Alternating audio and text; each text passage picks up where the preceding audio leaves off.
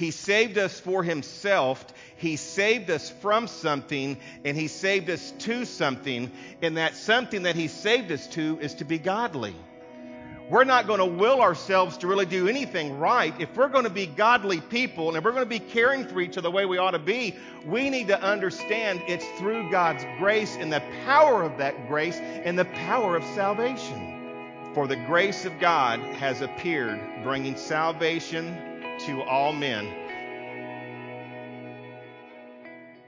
What I want us to see this morning is whatever we do in the name of Jesus Christ, we want to do it because we're in love with him and because salvation really has done something for us, but it's not just that it's going to do something for us in the next life, but there's a place where God wants us to be today, all of us, and that's how we're going to best represent him. That's how we're going to best represent him. And so I want us to open our Bibles to the book of Titus, and this is a really cool book. And I know a lot of times we look at this very short epistle and we say, okay, that's for the elders and that's for the pastors or whatever. But I want us to see, and we're not going to really exegesis any scripture this morning, but I want to take some out and I want to make some application to it this morning, okay? And here we have the Apostle Paul. He's the author he's the human author of this text. And he's, of course, being inspired by the Holy Spirit to write this letter to Titus. Now we can see in the book that he calls Titus his true son. Now, we know that wasn't his biological son, but in the faith, he's a son, just like Timothy was. But Titus, I keep wanting to call Titus Timothy. Anybody else do that? But so forgive me if I use the word Timothy in place of Titus. I really know what I'm talking about. But Titus is a church planner. He has been sent by the apostles to Crete, and he's to plant this church. Hey, guess what, everybody? We all church planners. I love that word, church planner. I love that word because, maybe we're not planting a new church here, but we're out witnessing to people and we're bringing them in. And so the whole thing is Paul is telling them here in chapter 1, verse 1, and he's saying, you're going to this place, and this place, Crete, is very wicked. And if you go back and look at and read some of the old historians and what they say about Crete, first the word Crete in the Greek means fleshly. They were very fleshly people. I mean, the historians say that Crete was an abomination to the Lord, that there was so much drunkenness and everything was centered around sex and the perversion of it. And there were so many false gods and there were so many religions in that area, and they had just interwoven to each other. And so here's Titus, and he has to go to this very wicked place and plant this church. And within that church, there are so many people, and the chapter 1 also talks about false teachers. And there are false teachers within that directive area that he's ministering to.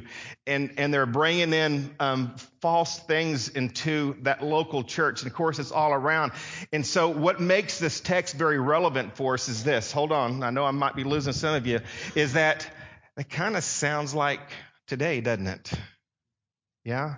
So this epistle is very, very, very relevant to what we do. And so because our question may be, okay, so Pastor, I'm living in a workplace, I'm living in my home, I'm living in this area, whatever it may be, and is this so ungodly? Well, this is a great epistle for us to learn from. And what I want us to see in chapter 1, verse 1, look at it real quick. Paul, a bondservant. Now, if you don't know what a bondservant is a person that's bound in service without wages. Cornerstone, we should all call ourselves bondservants. I think it'd be pretty cool that we write a little note to somebody and we sign it, not sincerely Ron Fox, but a bondservant of Jesus Christ, because we are bound to service in the name of Jesus Christ because of our salvation, and we don't get paid anything for it. We're not entitled to one darn thing either. Everybody say amen. So try that next time you write a letter to somebody. Wouldn't that be kind of fun? Not sincerely, but a bondservant of Jesus Christ, Sean Torrance. That'd be pretty cool. You might get made fun of too, but anyways. So you write a letter to your teachers and put a bondservant. You'll get an A, I promise. Okay. But he says, here I am, young Titus, my true son. He says, Paul, I'm a bondservant of God and an apostle of Jesus Christ for the faith of those chosen of God and the knowing of the truth, which is according to what? Godliness. You know, what the Apostle Paul is saying here is that, the best way that you can go into that area is, and we'll read it here in a little bit because there was so much ungodliness there, and he says for them to be godly, So if we're going to be that kind of church that's going to make the impact upon this world and to sharpen each other's lives, because the Bible says iron sharpeneth iron, and so does a friend sharpen in the countenance of another. Look, if we're going to do that and we're going to do it God's way, we got to have some godliness about us. Hey, listen to me, Cornerstone. You've got to have some godliness about you. But we got to think about what motivates that godliness. Is it religious duty? Is it some kind of false religious that we do it because of? Or are we doing it because we have a deep love and a God-likeness for Him through Jesus Christ? And I think that's really the big difference. Now, back to the Cretians just for a minute. The very word Crete, again, it means to be fleshly. And this is the place that Titus was at. But it was very popular back in that day because go ahead and turn with me at Titus chapter 1, verse 12. I just want to give you a little bit more context, and we're going to dig right into this, and we're going to fire it out, okay? But just real quick, I just want you to pick up some more context about this place of Crete. Chapter 1, verse 12, Paul says, he says, one of themselves, a prophet of their own, talking about a person of Crete, said, Cretians are always liars, evil beasts, and lazy gluttons. That kind of sounds like the way it was at my house during the holidays. Kind of relevant, right? But, but this also, again, is why it makes it so relevant. But back in the days, historians would say that they were such liars that they even thought highly of themselves because they could craft such lies. And so sometimes the word Crete or Cretan would be the synonym for liar. And so it'd be like saying, you're a Crete. He's Creting over there. Mom, she's Creting. But these were some wicked people, okay, is all we're trying to say this morning. And so Titus is there, and he is to be a witness to him, and he's to do that through his godliness. Titus chapter 1, verse 1, again, Paul, a bondservant of God and an apostle of Jesus Christ, for the faith of those chosen of God and the knowledge of the truth, which is according to godliness. God's purpose in the gospel is to create for himself, listen, a God-loving and God-like people. That's what godliness means. Godliness means that we are a God-loving and God-like people. Can we say that about ourselves? I think a lot of times we can, but we need to understand we need to be godly people. And that was the point of the gospel. When God saved us, He saved us, listen close, He saved us for Himself, He saved us from something, and He saved us to something. And that something that He saved us to is to be godly. Right, everybody? It's to be godly. In other words, it's to be like Him. We are not saved to be Ron Fox because I'm saved from something. I'm saved from drugs, or I'm saved from sex, or I'm saved from this or that. And not just saved from the punishment or the penalty of death, but I'm saved to something. And what am I saved to? To be Ron Fox who doesn't do drugs anymore? No, I'm saved to be Ron Fox. I'm to be the very image of Jesus Christ. I am to be a godly person.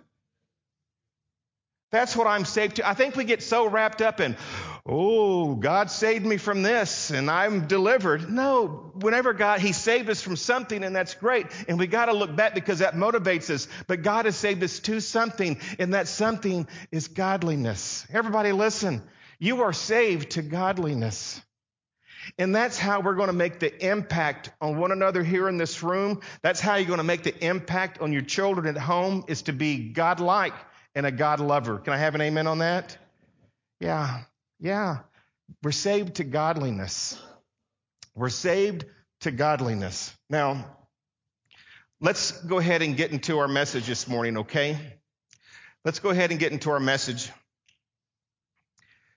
So the point was not saving us from something, but He's saving us to something. So therefore, one of the ways to authenticate if we are living right for the Lord and caring for those outside of ourselves is authentic.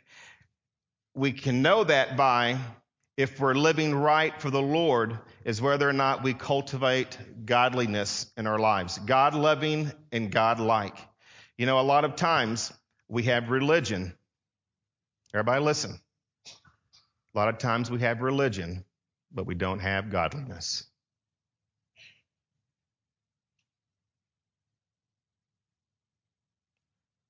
Are we God-loving and God-like? What's our motivator? We're not talking about busyness or external conformity, but godliness in the heart. Listen, there's a difference.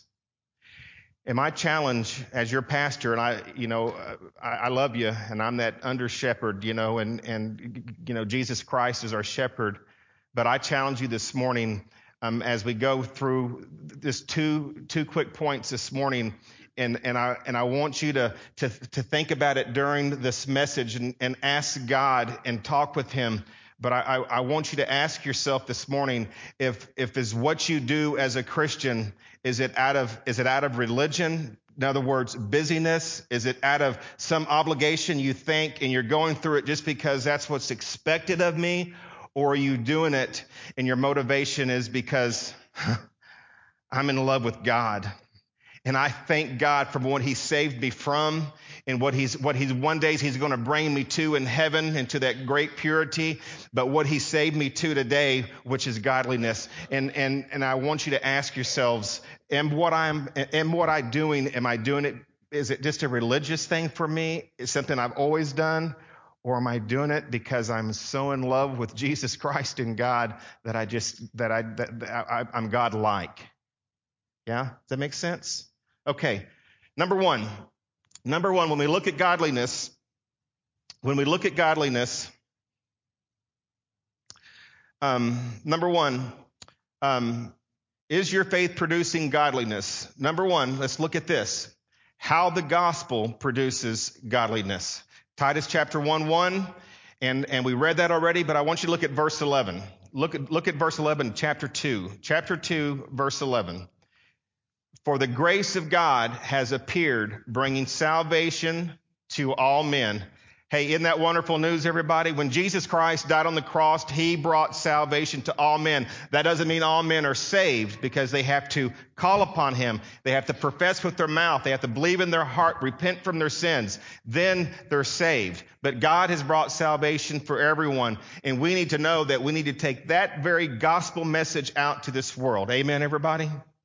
But for the grace of God has appeared, bringing salvation to all men, instructing us to deny. Look at it. We're talking about sin here. He's instructing us, you and I, to be godly. So therefore, verse 12, instructing us to deny ungodliness and worldly desires and to live sensibly, righteously, and godly in the present age. So what produces godliness? What is it? Let me ask you a question. If I asked you to explain to me how you can be more self-controlled, more upright, if I asked you to say, I want you to be like this, and how would you respond to that? How would you say that you can be more self-controlled and more upright? How would you tell me you're going to be that way? Tommy? You need to be more self-controlled and upright. How are you going to do it? That's not rhetorical. I'm asking you a question, woman. I'll pay for this later, but.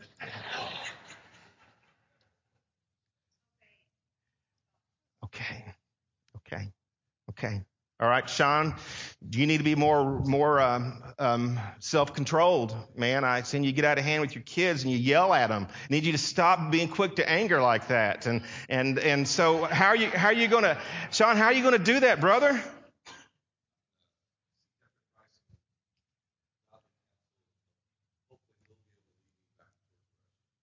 Okay. All right. So how are we going to be in this ungodly world? And we have everybody. Look, we're saved people, right? If you accept Jesus Christ and you truly did it with all your heart, mind, and soul. Hey, look, we're saved and everything, but we still have this flesh, and we still live in a world just like Titus did. And he's planting this church, and it's an ungodly place. So how are we going to be self-controlled, and how are we going to be godly? How are we going to be that?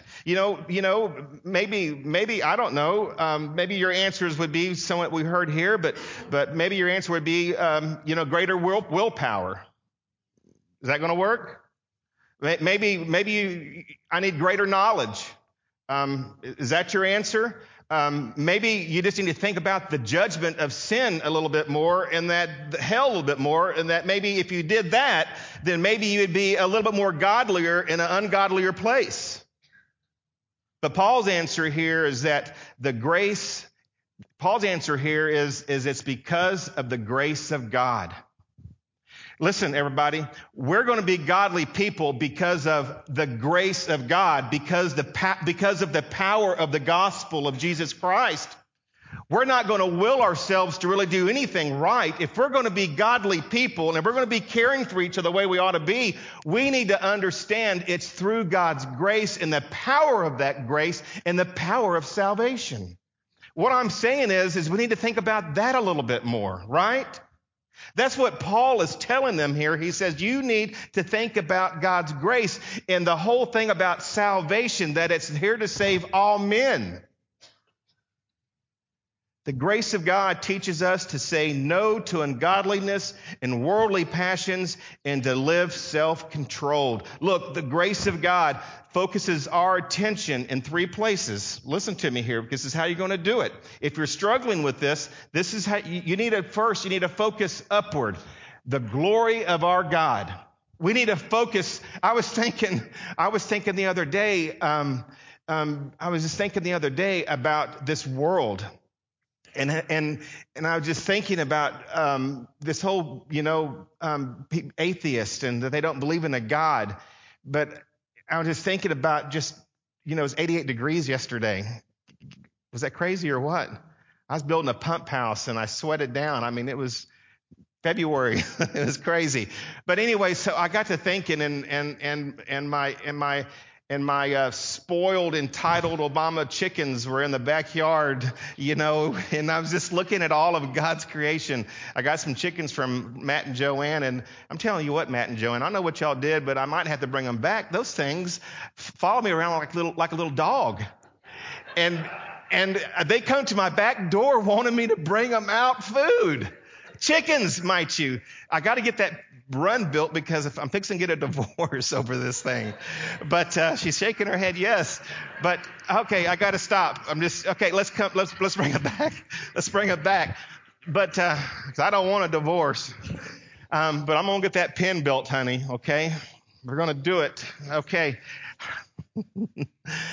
No, I'm just kidding around. Okay, look, I'm getting the pipe from John, so thankful for that. But what were we talking about? So I was thinking about creation. And I was thinking, how can anybody not see that this come from nothing? I was thinking about Miss Janice that had her surgery, and she had a full blockage, and before the doctors found it, they took pictures of it, and her body already started growing a new artery. And so then they was able to go in there with just a robot and made an incision here, an incision here, and an incision here. And they went in and they finished that bypass that God already started. Come on. That's amazing. What I'm saying is that when we're talking about godliness, we need to think about the glory of God, about how powerful he is, about how real he is. But number two, when we think about godliness and we think about God's grace, because we need to be godly people, we're going to be encouraged if we just, and again, we got to do this, but we can't stay there. We got to look back and remember what God saved us from. Where were you at? Where were you headed before God found you and before you found him? We need to go back and that should motivate us to be God-like and lovers of God.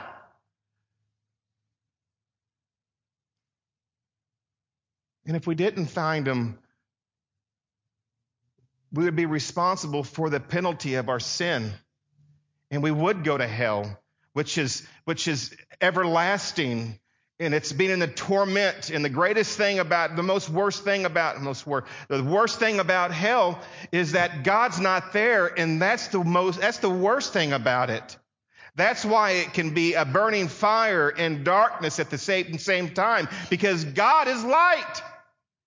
And in hell, there is no God and there is no second chance. It's torment. So that should drive us to godliness, but we don't stay there, because God calls us to something. He got us from one thing, but he called us to another, and that's godliness. And that's living a life for him. And that's our motivator, is by the gospel of Jesus Christ through grace and what God is doing for us. We can't get there, and here it is. We can't get there through religious duty, because godliness needs to come from the purity of what God has done for us through his grace. And a lot of times what we end up doing as people, as Christians, is just religious acts. And we go through motions, not motivated by the love of God and what he's done for us and who he is and what he's called us to. Instead, we do it because that's all we know. And we even do things that has nothing to do with it. And again, that's just religious acts.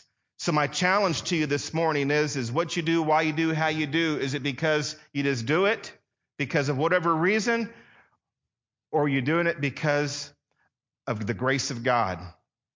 Is your godliness self-produced, or is it God-produced? Because the only thing that's going to work in caring for each other, and the only thing that people are going to see that's going to change their lives, just like in Crete, in this awful place, is that they needed to see his godliness, that he loved God and that he was like God. Does that make sense, everybody? Give the Lord a hand. Very good. All right, let's move on.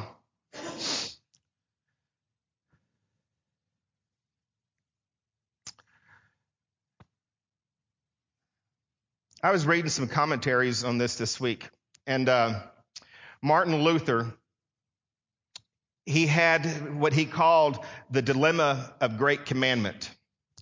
And the Bible says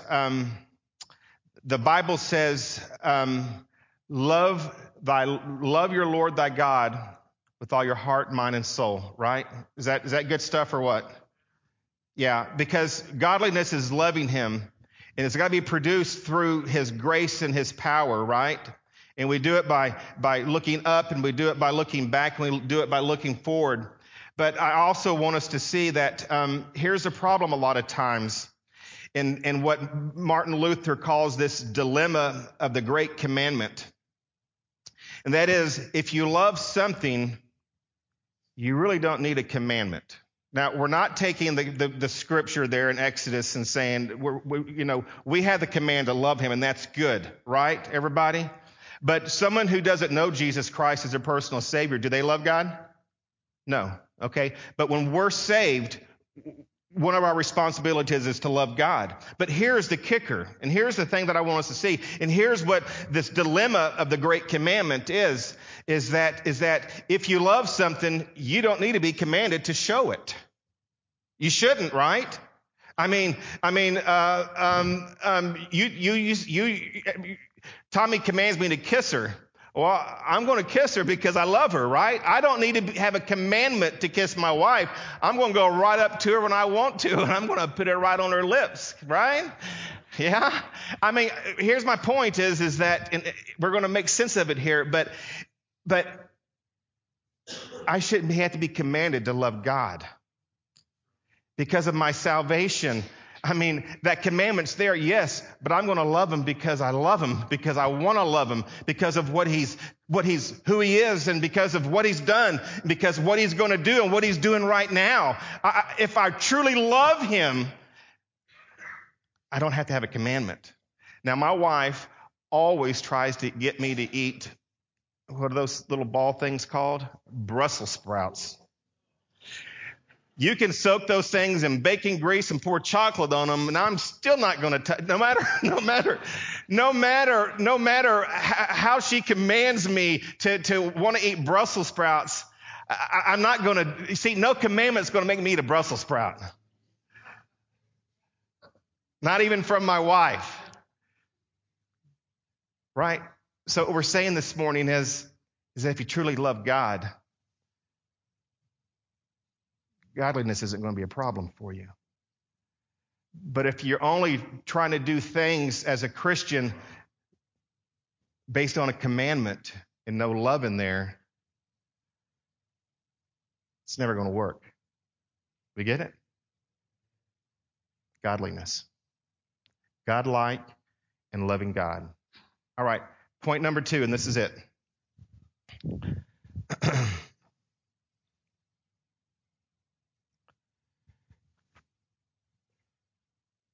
False religion cannot produce godliness. False religion cannot produce godliness. Chapter 1, verses 10 to 16, and you can read this later, but it's talking about these people in Crete and about how these false teachers were teaching things and saying things and trying to interweb these things into that church plant.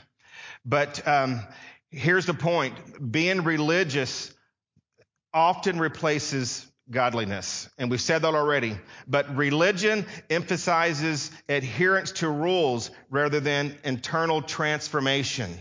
And we need to make sure that what's going on in our lives is because of an internal transformation. Look, mere words, verse 10, adherence to Jewish commands in verse 13. All that uses God for the sake of dishonest gain in verse 11. God is the means to an end at that point, church. He's the means to whatever it is, houses or cars or security or making me feel good about where I'm at. That's religion. Religion, and in fact, leads to the opposite of godliness. And just real quick, instead of gratefulness, mere religion, false religion, I want you to know it produces pride. Instead of full surrender, false religion calls for partial commitment. You see what I'm saying? This godliness, we do it because of transformation, because of who he is and what he's done and what he's doing and what he's going to do. That should call for a complete surrender. But in just doing it religiously, it's only going to be partial surrender. But God wants full surrender. Amen? Remember back in the Old Testament, what did Moses, one of the greatest one-liners in the Bible I like, what did Moses tell Pharaoh? What's that great one-liner? Okay. You say it's let my people go. Got somebody else over here? Okay, I got to hurry. I'm fixing to go red up here. He says, let my people go. And that's great, and I love that. But that's not the end of what he told Pharaoh. He said, let my people go. Why? For them to worship me. You see it? They were being taken out of one thing, but they're being brought to another.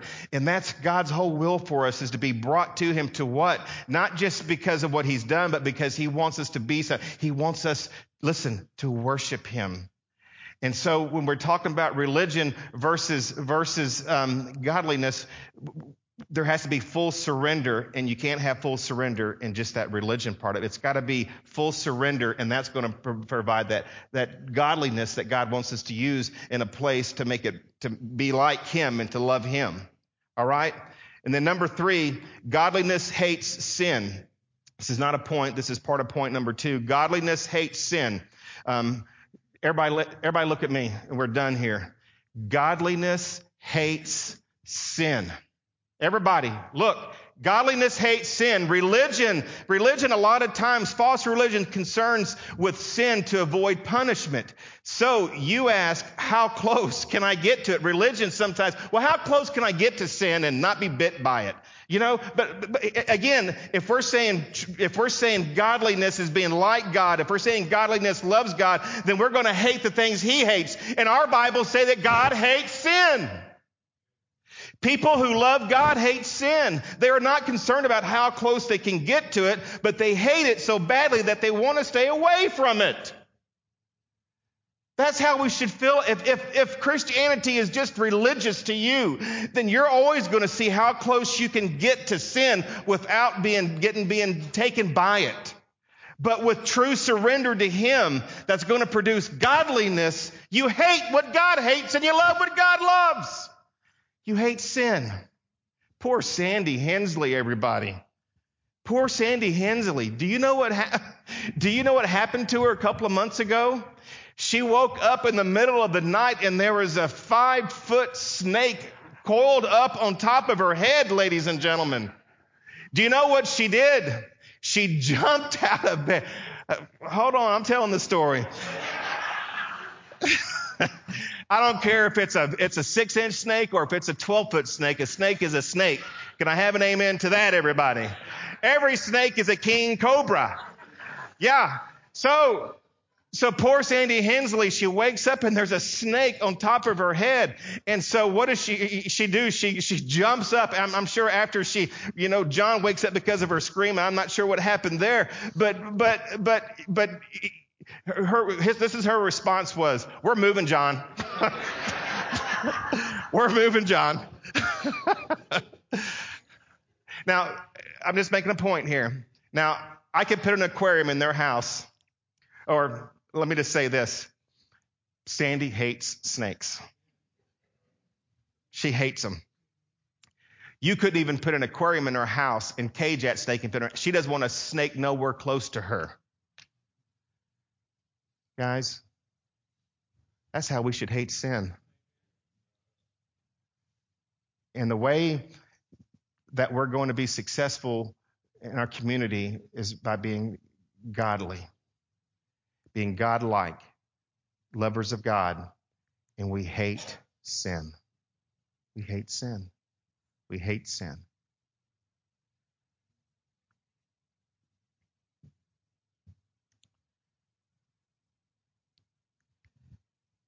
God has been after people to always hate sin. Again, some of that false religion, some of that religion, it just keeps you busy, rituals and commands and words, but religion never curbs sin. And if you are curbed to sin, it may be because your life, your Christianity is just about religion, and it's not about him. So Paul says that many religious people claim to know God, but look at verse 16. But by the shape of their heart, they deny him. Look at verse 16. And even through their lives are religiously busy, the shape of their heart, he says that they are detestable, disobedient, and unfit for any good work. See it? You know, I've been around religious people where everything is just a ritual, it's a habit, and no godliness is really displayed. No love for God, no being God-liked. They sit, they stand, they go, and they do because of ritual and not because of full surrender to what God would have them to be. No godliness. But the gospel changes that, amen? The gospel should change that. The kindness of God, Paul says, leads us to true repentance by reinvigorating worship and restoring gratefulness and raising expectations. I'm going to end with this. Spurgeon said this, and it gives me goosebumps whenever I read it. Spurgeon said this. He says, when I thought God was hard, now this is the great Charles Spurgeon, if you will. He's a man, of course. He says, when I thought God was hard, I found it easy to sin. But when I found God to be so kind, so overwhelming with compassion, I smote upon my breast to think I ever rebelled against the one who loved me so. Hey, Christianity is not about turning over a new leaf. It's the power of a new life. Not a resolve to live better, but a resurrected life in Jesus Christ. Amen? You don't need New Year's resolutions or a bunch of rules. What we need is a new heart and the power of the Holy Spirit, which comes not by exhortations to do better, but by an event, and that Jesus Christ died for your sins. He rose from the grave. He's in heaven, making intercessory prayer for you. And his will is that all men will be saved. Saved from something, but to something, and that's to be godly people.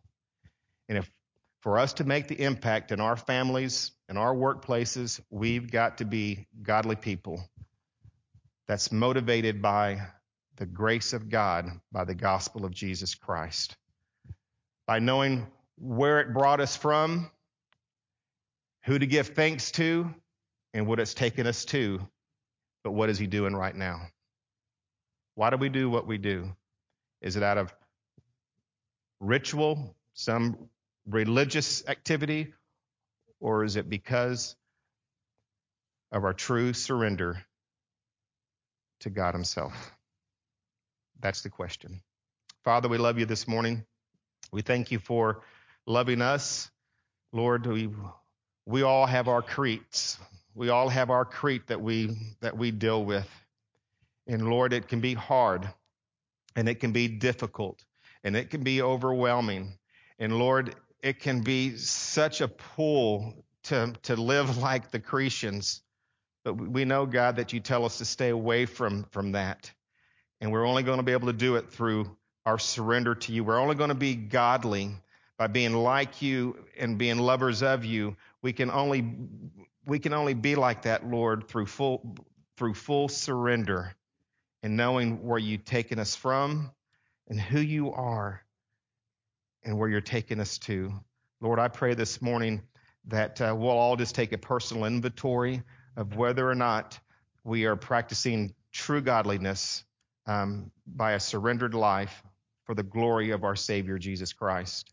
Lord, I pray this morning, if there's one here that's never trusted you as their Savior, Lord, that this morning that they'll come forward in this invitation and they'll ask questions and they'll come to you surrendered and wanting things to change in their lives. Lord, I pray that you'll have a way in all of our hearts this morning. Help us to be more like you, that we to be godly people, to be like you.